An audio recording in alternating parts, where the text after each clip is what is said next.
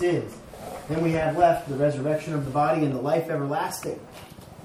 So we're almost there.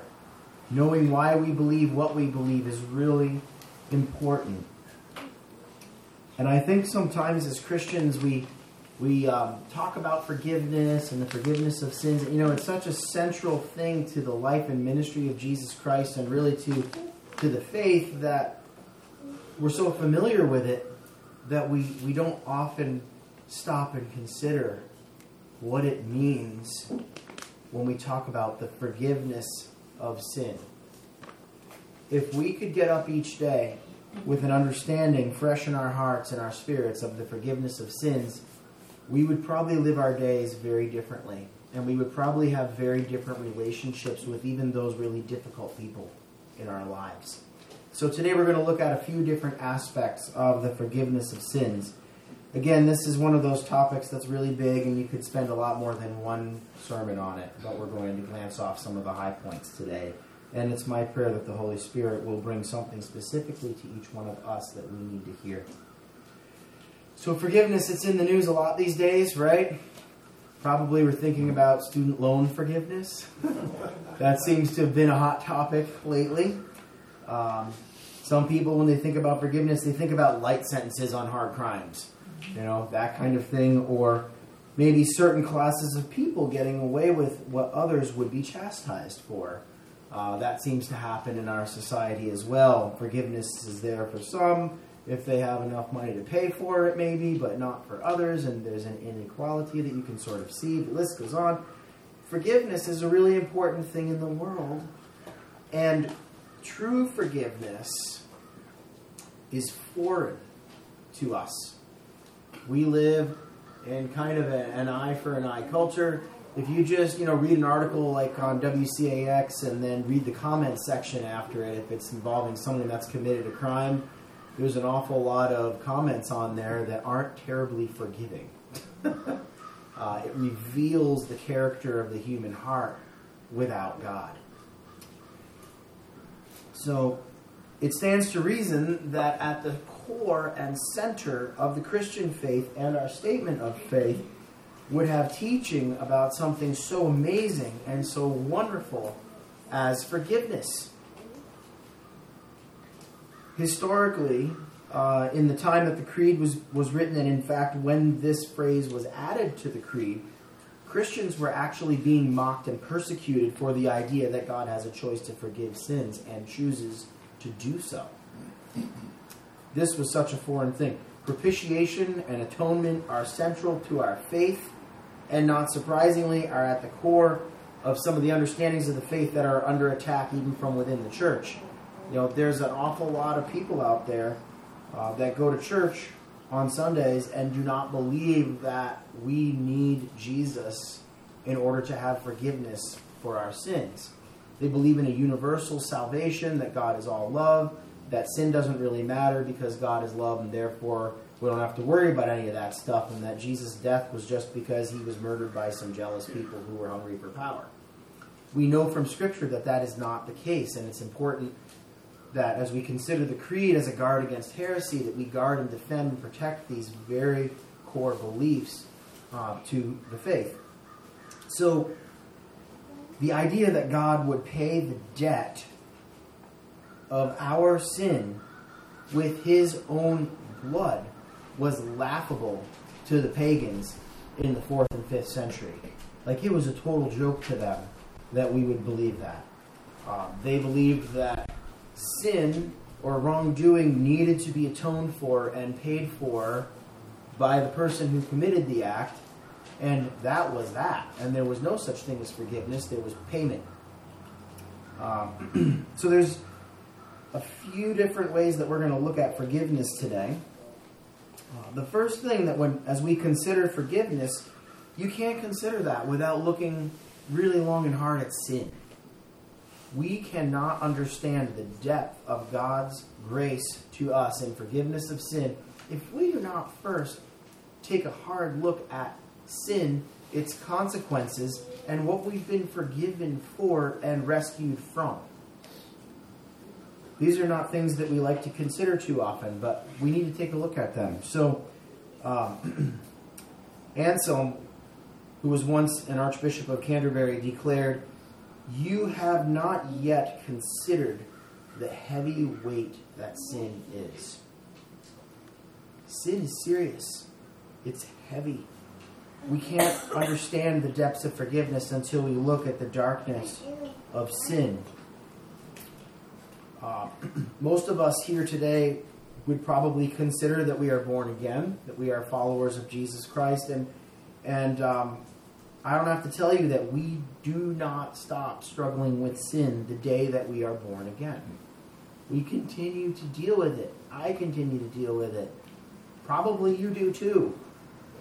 The fact is that we still have this old nature that battles with the new nature, the old man and the new man. Satan is still functioning in this world. Temptation is there. And although those of us who in the past have received Christ as Savior are forgiven of our past sins, we need to keep up to date with Him. We need to repent. When we sin, we need to turn around and ask for forgiveness from that. The Apostle Paul articulates this sort of war going on inside of us in Romans chapter 7, and I want to read this to us because it speaks very well to what some of us may be considering and battling. So Paul says this in Romans 7:18, "For I know that nothing good dwells within me, that is, in my flesh. For I have the desire to do what is right, but not the ability to carry it out." Does that sound familiar? Like at the end of the day, if we consider our day, we consider our deeds, our words, our thoughts. Did we start out thinking we were going to do things differently? Are there times where we say, yeah, I really shouldn't have done that. I really shouldn't have said that. And I definitely shouldn't have thought that. Right? So this goes on. "For I have the desire to do what is right, but not the ability to carry it out. For I do not do the good I want, but the evil I do not want is what I keep on doing." Like Paul lays it out perfectly clearly here. "Now if I do what I do not want, it is no longer I who do it, but sin that dwells within me. So I find it to be a law that when I want to do right, evil lies close at hand. For I delight in the law of God in my inner being, but I see in my members another law waging war against the law of my mind and making me captive to the law of sin that dwells in my members." You know, we want to do the right thing. We read in the Word what is right, but we're still struggling against what we've been saved out of. So there's this regeneration of our spirit and then sanctification that is occurring as this stuff gets worked out of us. You know, go out and read the epistles that have been written. It deals with sin that was in the church. These are people who are born again, that have trusted Jesus Christ, but they've brought with them into the church some of the ways of the world and some of the ways that they were functioning when they were darkened in their hearts and in their minds through sin and in the pagan culture. And working through that and having those things uncovered by the Holy Spirit and then pulled out of us is part of this whole process of which forgiveness is a large portion. And then Paul goes on in verse 24, like I need this on a t-shirt. "Wretched man that I am, who will deliver me from this body of death? Thanks be to God through Jesus Christ our Lord. So then I myself serve the law of God with my mind, but with my flesh I serve the law of sin." So this is Paul. This is one of the heroes of the faith, right? And he is so honestly saying, I am dealing with this on a day-to-day basis. And if Paul can be honest with us here, we can be honest with ourselves, with one another, and with Almighty God about the sin that we still deal with.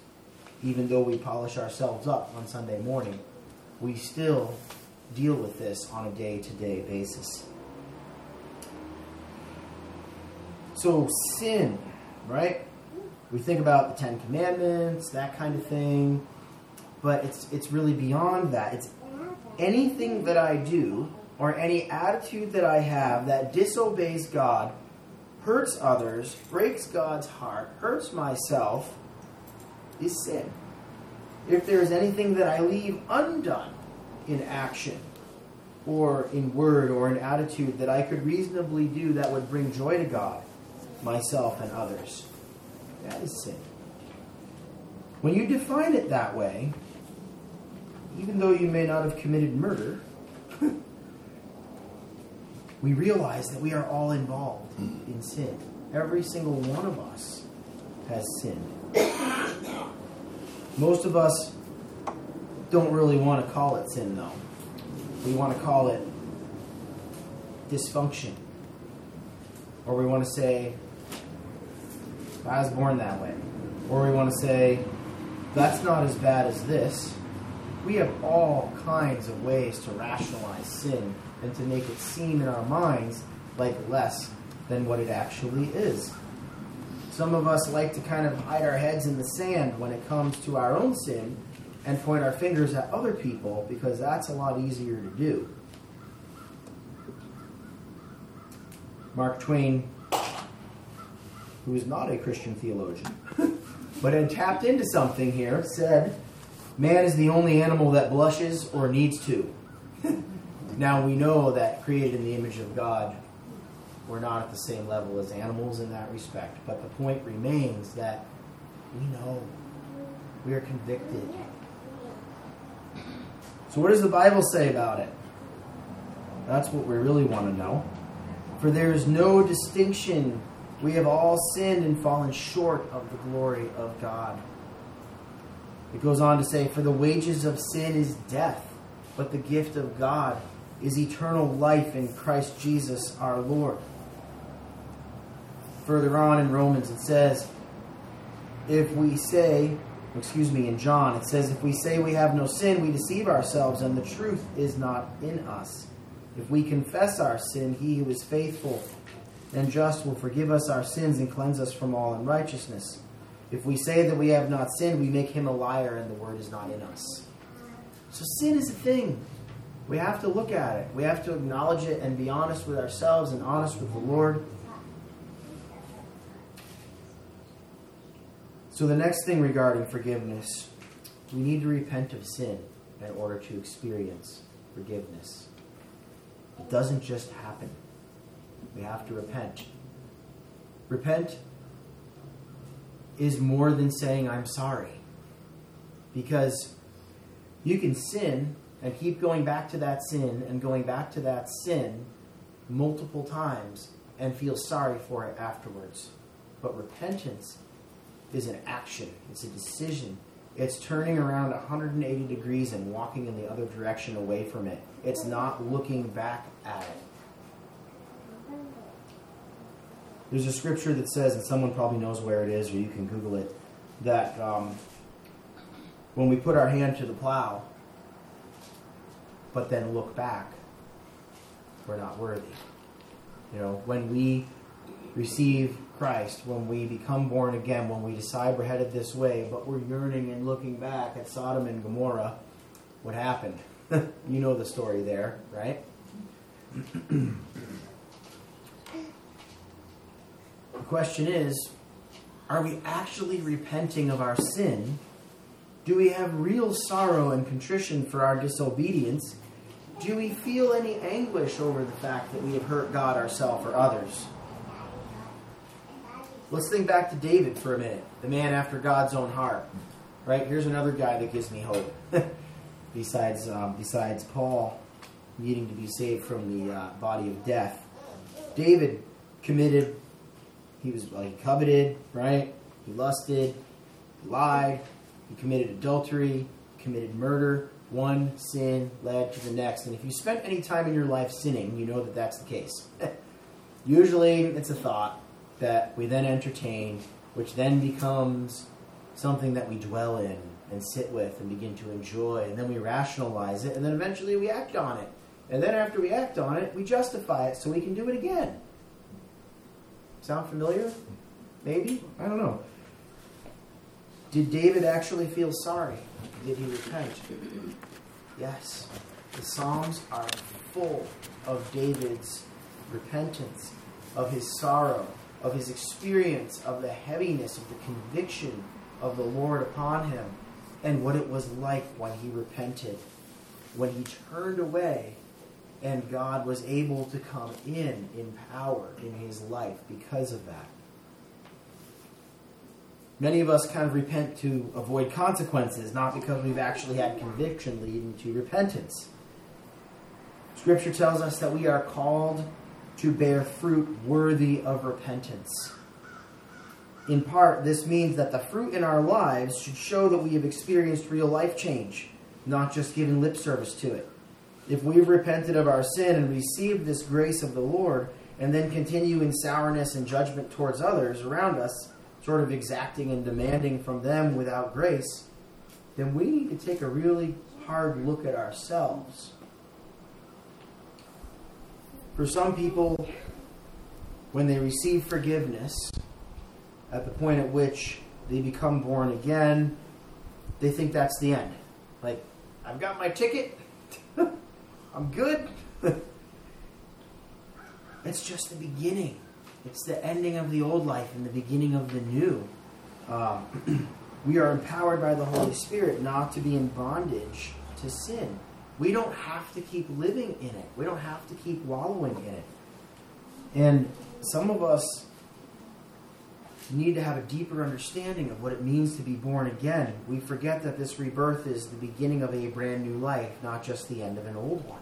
We begin to live into something new and wonderful and exciting. We actually have power through Jesus Christ over the sin that used to have an unbreakable power over us. We don't have to live in it anymore. So, if you are someone who is not a believer yet, now is the time to listen to what the Lord is saying to you and come to your senses.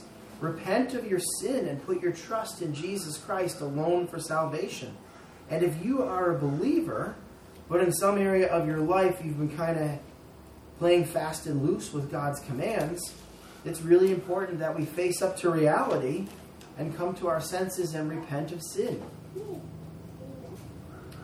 Psalm 51 really hits the nail on the head for me anyways. And it says, the sacrifice acceptable to God is a broken spirit, a broken and contrite heart. That's not pride and ego coming before God. That is, woe is me. I am a sinful person in the presence of a holy God.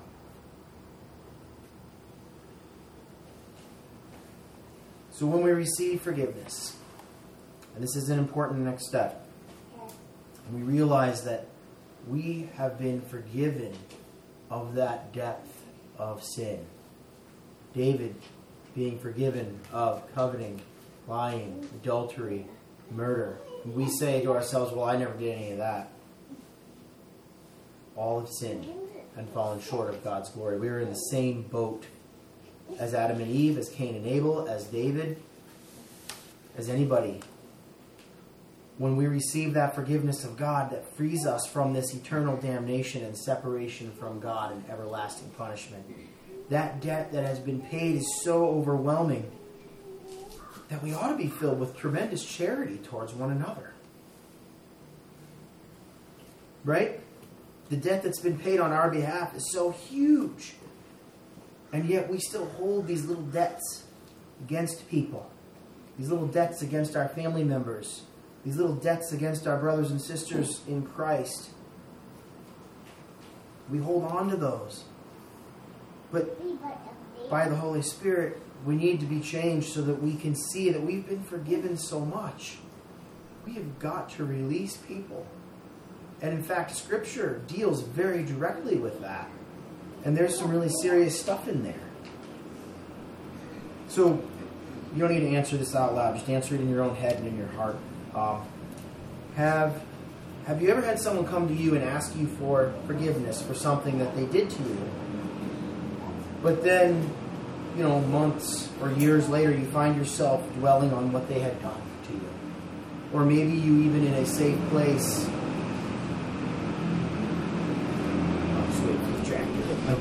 Maybe in a safe place with friends or something, you trot out that story and you relive that hurt and you get angry all over again. Or You bring it back out for whatever reason and talk about it again. That's where we've got to say to ourselves, stop, time out. If we are going to be forgiven, we had better be willing to forgive other people. Jesus says, unless we forgive others their sin, our Father in heaven will not forgive us our sins. In the Lord's Prayer, forgive us our debts as we forgive our debtors, our trespasses as we forgive those who trespass against us. There's a number of places in Scripture where it's really a dangerous thing to not forgive others. So the forgiveness we extend to others doesn't come from the well of our own resource. You might say, well, Pastor, you don't know what that person did to me. It was awful. It wasn't just a small thing. It left me with hurt, with trauma, with pain, with scars. And we might carry those until the day that we stand before the King of Glory in His presence. And we are finally and fully and completely healed of those things. But that forgiveness that we extend to others does not have to come from inside of us. In fact, it can't come from our own resources and our own stores. It comes from God's well of grace that has been extended to us, and it is His strength made perfect in our weakness that allows us to forgive those people that we think are unforgivable for us.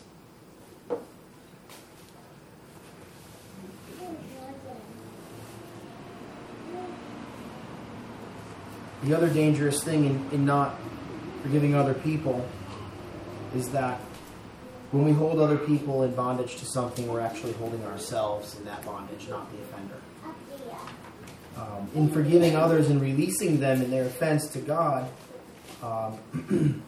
we are releasing ourselves from the need to be angry. I mean, really, holding on to anger is vengeance.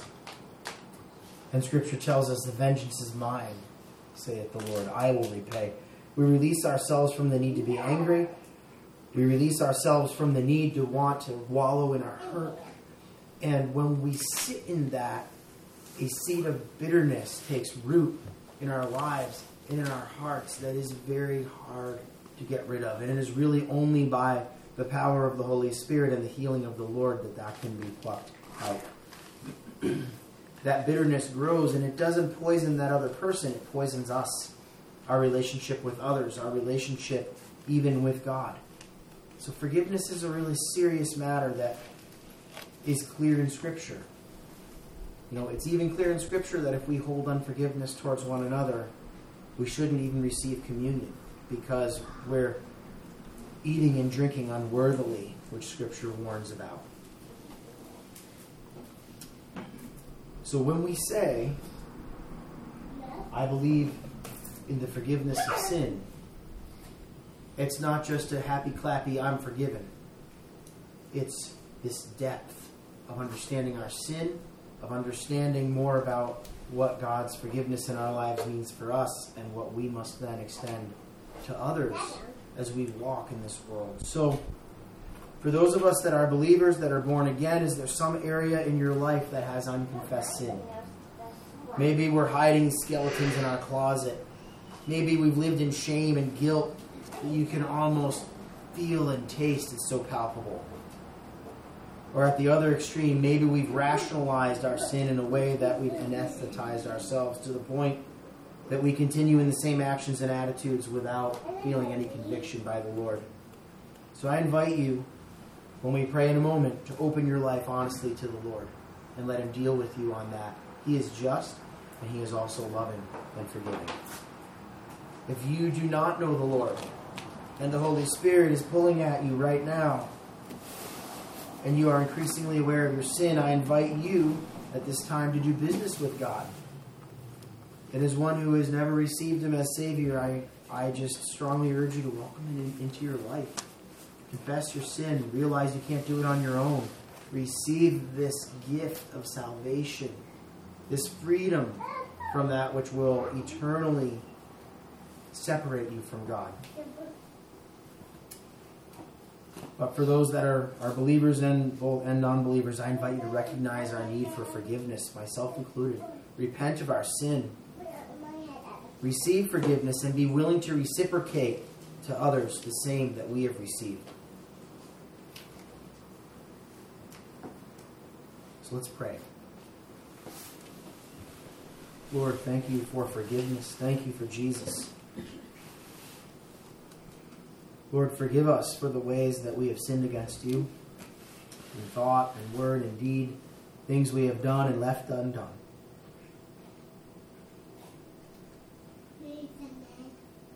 Lord, forgive us for holding and harboring unforgiveness in our hearts towards others. Lord, right now, resting in your forgiveness of us, we forgive them. We release them to your care. We lay our own ego, our own pride, and our own need to be angry at the foot of your cross. Please heal us.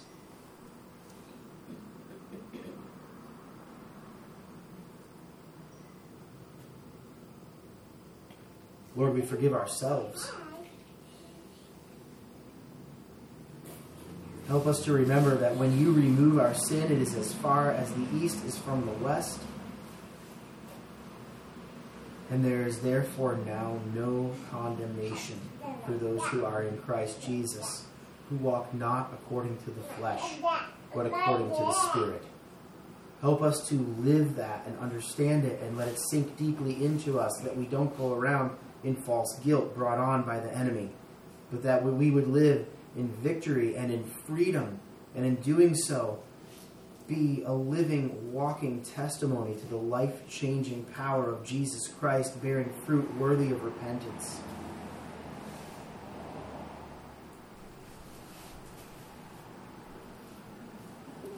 Lord, help us in the moment-by-moment struggles against sin and temptation. Help us to take every thought captive that thoughts wouldn't get as far as an action. And where it has, Lord, help us to take the steps necessary to confess to you and to one another and get right with you and one another. We ask these things in the name of Jesus. Amen. Amen. Let's stay